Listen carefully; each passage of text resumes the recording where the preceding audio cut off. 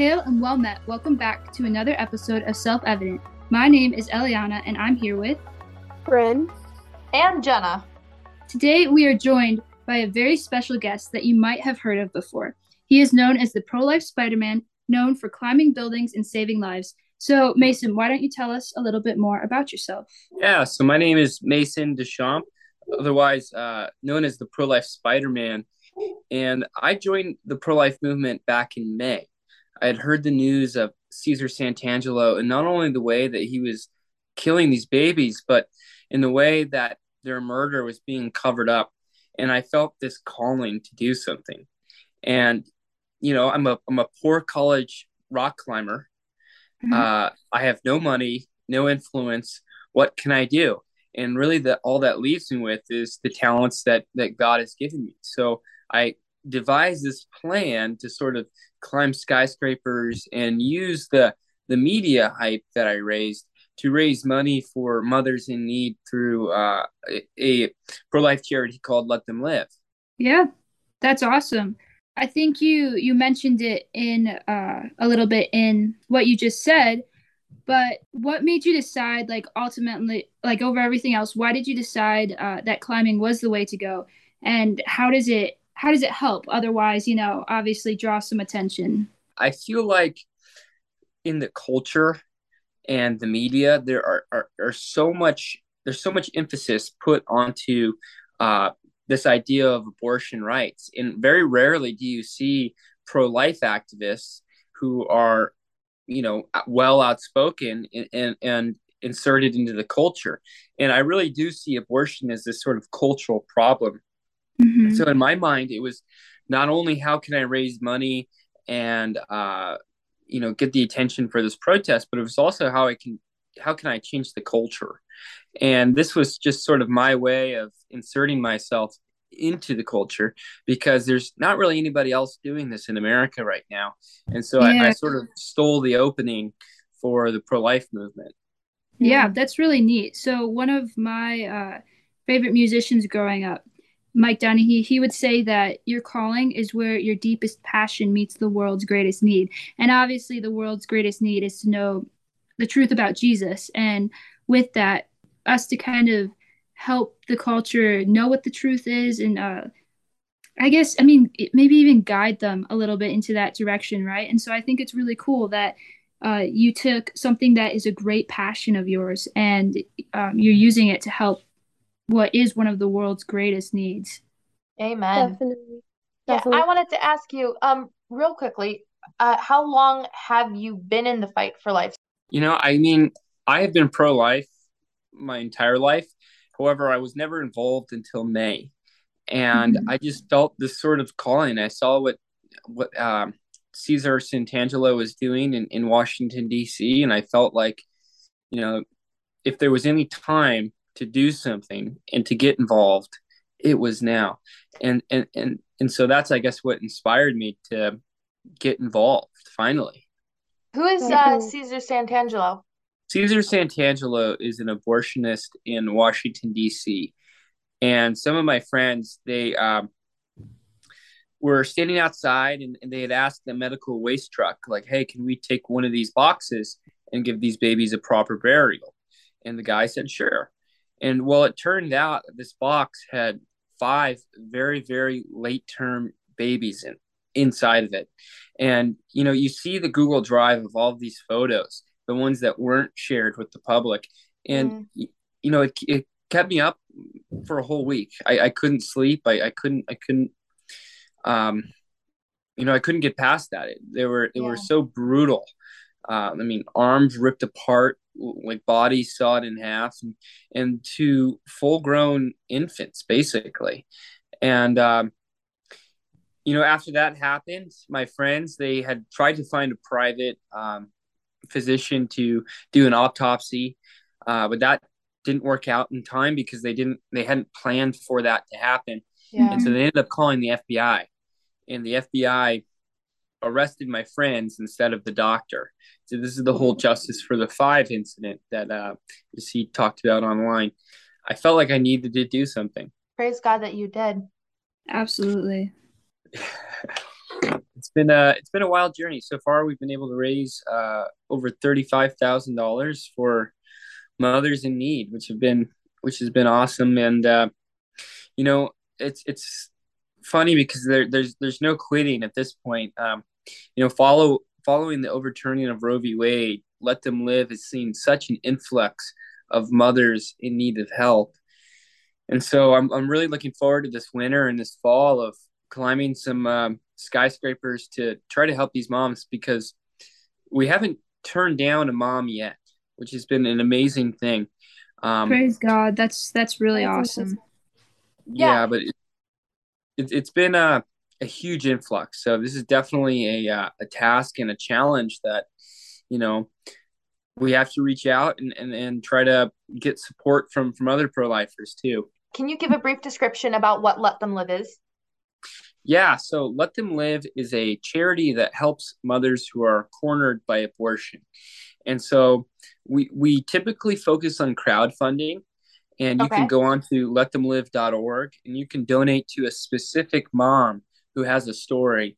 And these Mm. are real stories. We change the names for just sake of privacy of the mothers, but we find mothers who are on their way to Planned Parenthood. These are mothers who are recommended and referred to us by sidewalk counselors. So these are Yeah. moms who are about to abort their babies, who are giving this final option of, hey, there is an alternative, and they want to be able to, I guess, choose life for their children.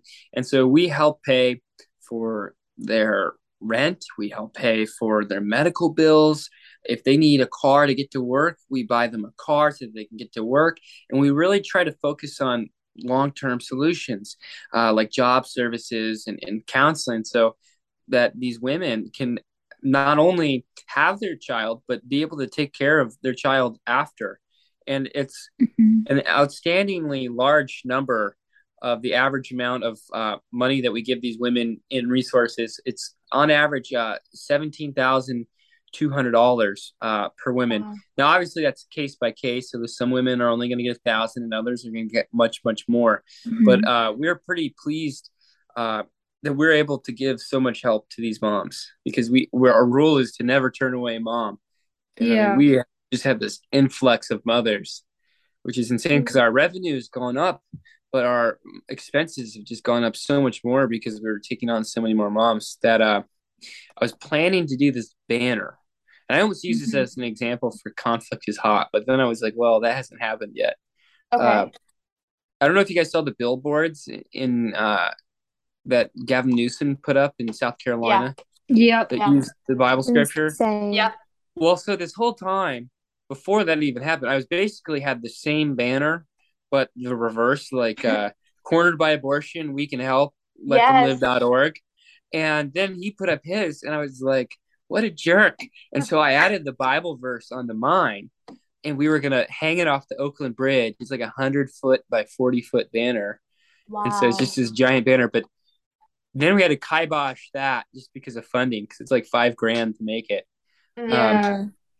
and so now I think I'm going to climb the Ritz Carlton in LA. It's like a 600-footer, but it was Mhm. kind of easy. It's like a ladder almost. And I was Yeah. avoiding it because I was like, this is too easy. But You had we to do got to raise something. the money for the moms. And so it's like, oh, got to Yeah. do what you got to do, I Mm. guess.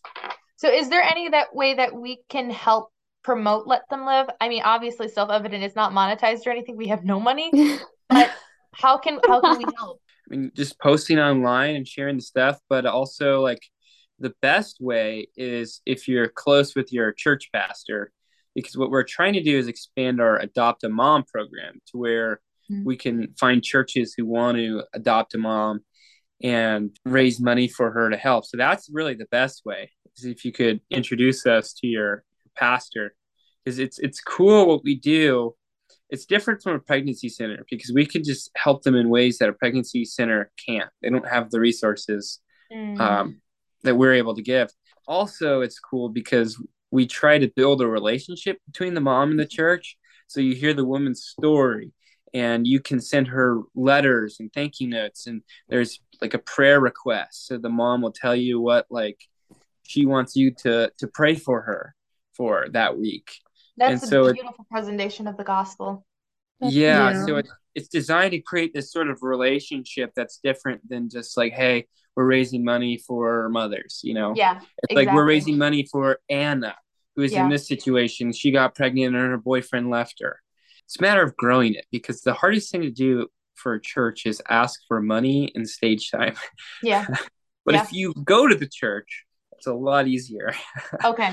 I think that is the role of the churches is to stand up for their community and for God's righteousness. Yeah.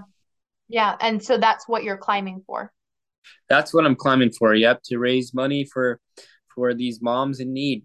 And it's That's like I incredible. said, like after Roe v. Wade, the demand has gone up, and Yeah. so we have to keep fighting and pour out more of our love, I guess, to these mothers so that we can stop this Holocaust that's happening. Absolutely. It really puts to rest the whole mantra that there's no help for the mothers after or beyond saving their child, right? Like $100%. it really puts that to rest, which I think is a really, really cool thing. And combating lies with truth is it's really neat. So yeah, we'll add a link to that down in the description of this podcast so people can go check it out. How long have you been climbing, and how in the world is this legal? You know, I am just as surprised as you to hear it's legal. It's funny because in Detroit, there's a law that says you cannot leash your pet alligator to a fire hydrant, but there is no law that says you cannot climb the Renaissance Center. And Wow. so I don't want to call it a loophole because it's just a law that they've never thought about making.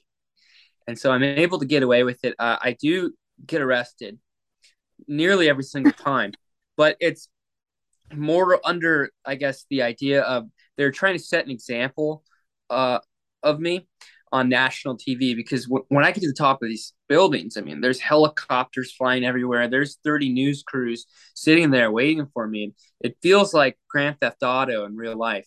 And if they just let me go, that doesn't look good. And so it's probably technically an illegal arrest on their part, but I get why they're doing it because they don't want to encourage other people to repeat what I've done, just for safety purposes.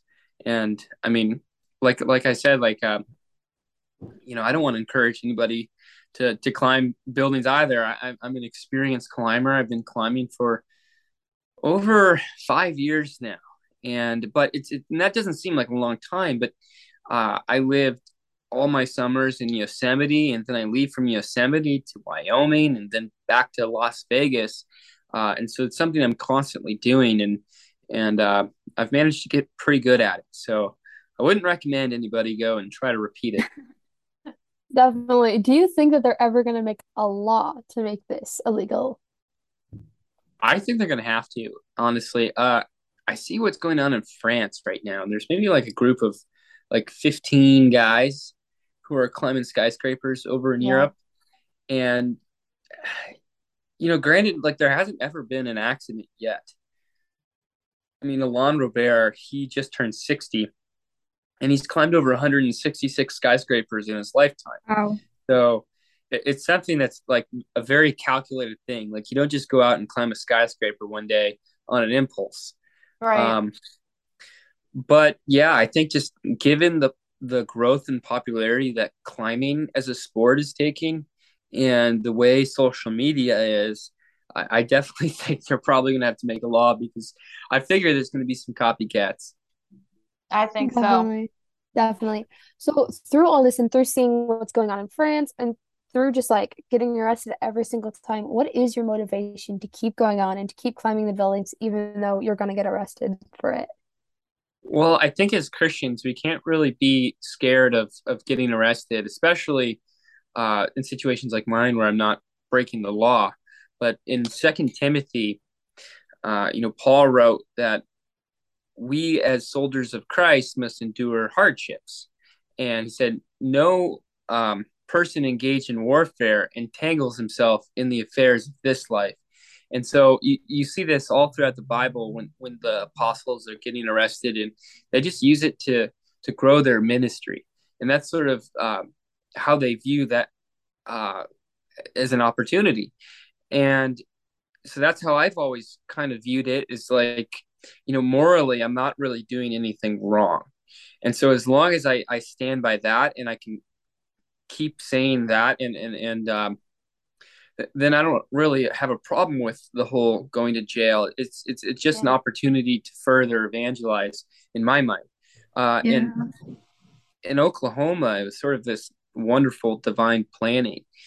Um, I was in there and I'm evangelizing, and there's always jail ministries that are in there, but the prisoners don't listen to them like they listen to me, because when you're arrested, and you're behind bars as well, You kind of have a for what rapport I'm now. doing, yeah, for what I'm doing, you get some street cred, Yeah. which is kind of funny. Uh, but I was evangelizing and I was telling people why I was in there, and it just so happened that somebody there was planning on having an abortion, and I had no idea. Apparently, it was going to happen, and afterwards they contacted Let Them Live, and because I went to jail, we were able to, I guess, meet him and tell him our story and save a baby from jail and help them out as a family, Wow. which Wow. is very, I think, a divinely planned moment. How long Absolutely. Yes. Wow. how long are you typically in jail after these things? Do you have like an average number of days? Yeah, that's the thing. I'm only in there for a few hours usually, and then Okay, I'm let cool. go.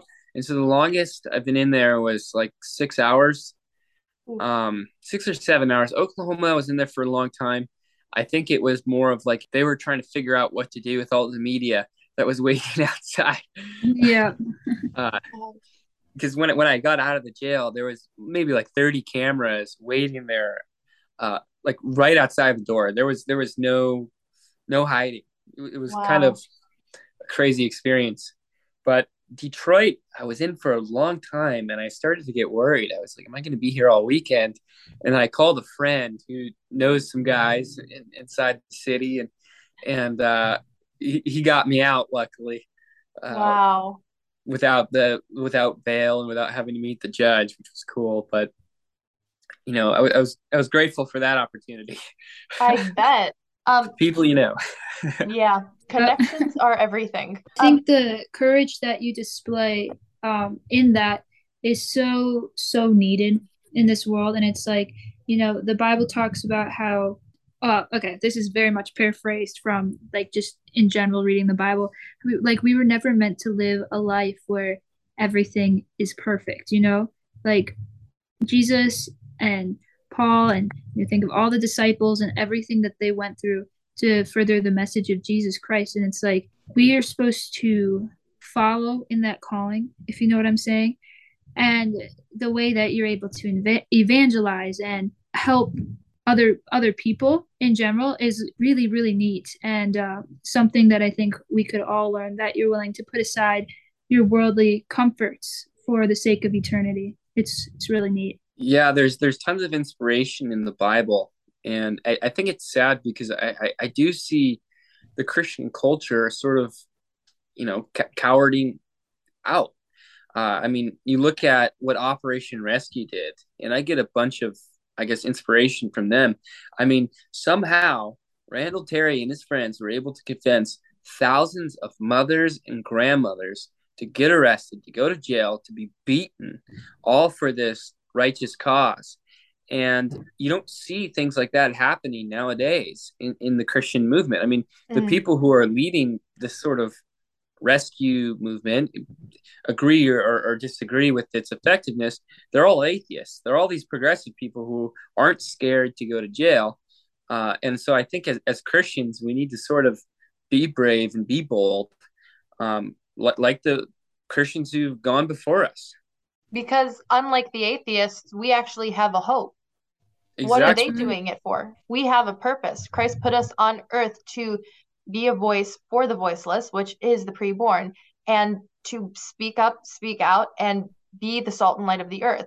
And if we're Mm-hmm. not being productive in that area of life, in protecting the most vulnerable among us, we are fit for nothing more, like Jesus said, than to be thrown out and be trampled underfoot by man. Yeah, yeah, exactly. I mean, we're the salt of the earth, and I feel like if we're not tasting like salt, what does the Bible say? It's like something about it's just as good under your foot. Yeah, Hmm. if saltiness has lost its taste, good to be trampled on, basically. Yeah, Yeah, yeah. absolutely. So I think it's our goals as or our job as Christians. The one thing I will comment on the atheists, I think they're all secret, or at least the pro-life atheists are secretly Christian and just don't Mm. know it yet. Um, I don't know. Well, We're working on them. yeah, well, the very interesting thing is with atheists, if there's no God and if we're here for basically no purpose, we just are existing, well, why are you defending life then? Why is life precious to you? I Yeah, think there's actually something to be said though for like the morals that have also been placed on our hearts, like God has built us naturally knowing right from wrong, and it can be twisted. It can be so twisted in this world, especially and well, I guess we see that a lot in today's age. But yeah, I think there's also something to be said though for like the morals that we've naturally been, I guess, born with, that God wrote his law on our hearts. yeah. I Yeah. mean, the reason why the pro-choice movement has sort of been able to pick up so much steam is because it's about dismantling this objective morality that is given to us by God. It's saying like, okay, I wouldn't have an abortion, but I'm okay if you have one because that's your choice. And it's sort of this idea of relative or subjective morality that Mm-hmm. comes with rejecting religion and rejecting God. Because the truth is, like as you said, without God, there is no morality, and there is no reason to be moral at all. Every life is a game without God. How has your church community impacted you throughout this decision to start climbing for life? Yeah, my church community has been very supportive. They um they do a lot with the local pregnancy centers, and they are a very pro-life group of people. And so it's been nice having their sort of moral support and being able to bounce questions off on them because I'm fairly new to Christianity. Um, it's been a year since I've sort of left the Catholic faith and I guess became born again. But with that comes a lot of questions, and it's nice to have good Christians have been, uh, I guess, deeply involved in the Word, who I can ask questions and get an answer back from. Praise God. Praise God. Can you give us a little bit of your testimony of like how you came to become a Christian? Yeah, I was raised Catholic, and I was always pretty involved in the church. I'd go to church almost every weekend, and I'd ride my bike and Hmm. stuff.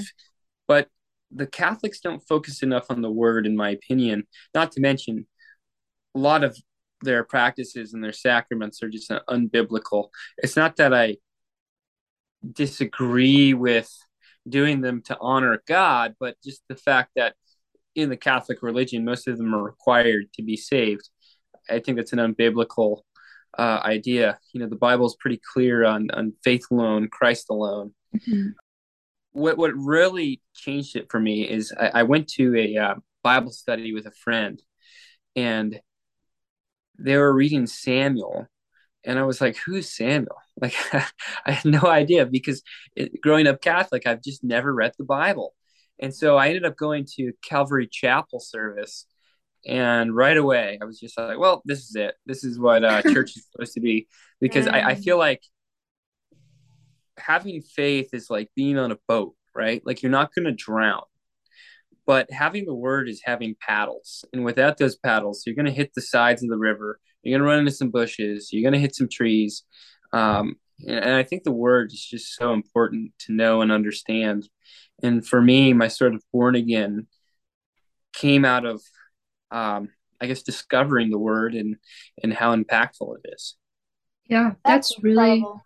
really, really cool. So, did you find it hard to shift over? Like, was there people like that discouraged you from doing it? Did you find a good community right away of brothers and sisters who welcomed you in immediately, or was it a rough transition period, or?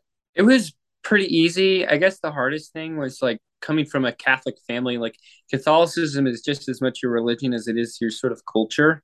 Yeah. Uh, Mhm. and so that part, I guess, is tricky, is navigating that. Like, okay, this isn't who I am anymore. Mhm. But no, my church family here is fantastic. Where I didn't have much of a church family at the Catholic Church, so it's a pretty easy transition. The hardest thing I will say is talking to Catholics and telling them that you are a former Catholic. Yeah. Uh, I learned not to do that. I learned to just say, "Oh, I'm Protestant," and then they Yeah. don't bother me. But if I say, "Oh, I used to be a Catholic," then it becomes this big thing, and they're trying to reconvert me. And uh, Oof. yeah, I did pick the wrong time probably because the Catholic Church, I give them props. They are very supportive in the pro life movement. Yeah. And I don't know, I always do things because I want to do them. I'm never really influenced by others. And I think that's proof of it is because I joined the pro life movement the same time I converted from Catholicism, which is sort of a bad time to do it. There's never a bad time, but that's That, incredible. yeah. It's kind of ironic that you actually went fully and into becoming an advocate for life when you Yeah. converted to Christianity. God has a sense of humor. I love that. Yeah. Mason, how can we as Generation Z, the Zoomers, how can we be as effective in the cause for life as you are without literally risking our necks? Yeah, I think for one thing, you can't be scared to take risks. I was arrested maybe a month ago in San Francisco, and I was standing outside of UCSF, uh, Mark Zuckerberg Hospital. They were splicing fetal organs into mice. So we were there protesting, and they came out and said, "Sir, we need you to leave. You are breaking the law." And I said, "What law am I breaking? I'm standing here on public property with a sign." And he cited some code that said I had to be in their safe space zone, their freedom of speech zone, which is like a fence, maybe a 10 by 10 district, like little section. And I said, "Sir, like," he asked me, "Where's my permit?" And I gave him a picture of the Constitution, like, "This is my permit." I And love they didn't that. like that. And so I'm on the phone with my lawyer. I'm talking to them, and they're saying, like, "Oh no, you have every right to be there." And of course, the police officer, they take my phone away and they arrested me and took me back, even though I was following the law. And I think there's situations like that where you can't be scared to back down. If you know you're in the right, stand up for your rights. And if they want to take you to jail, like I said, use that as an opportunity to grow your ministry. And other ways too is one of the best advice I've ever heard is as far as activism goes is whenever you're planning activism, if you want to get the media attention, the line to think of is conflict is hot. And this is a Teresa quote. I don't know if you guys know Teresa of Pau, but Not necessarily, no. conflict is hot. So whatever way you can sort of poke the bear and get the left's attention, that's what's going to get you into the media and get your voice heard. Now, obviously, you have to be careful because they're going to try to frame you wrongfully, and so that's something to consider. But take that line and I guess use it. It's very helpful. In the pro life movement, the most radical thing you could do is nothing. I Um, really like that. Can you elaborate yeah, on that? like when you take the pro-life perspective for just a moment, what we're looking at is 65 million babies killed since Roe v. Wade. I mean, this is an insane number, one of the largest holocausts of all time, largest genocides rather. If you really want to be radical, because I get called radical a lot for what I do, I'm climbing skyscrapers, but I think the most radical thing you can do is nothing, is just turning a blind eye. I'm so grateful that you're doing that. And um, as you've been talking throughout this entire interview, all I could think of is First Timothy 4:12, which says, "Let no one despise you for your youth, but set the believers an example in speech, in conduct, in love, in faith, and in purity." And I think you're fulfilling that instruction very well. Thank you so much for doing that. Thank Yes, you. Yes. absolutely. And thank you so much for your time. And with that being said, Let us firmly rely on the protection of divine providence, and as the pro-life Spider-Man says, in the pro-life movement, the most radical thing you can do is nothing. Thank you for listening. This is self-evident.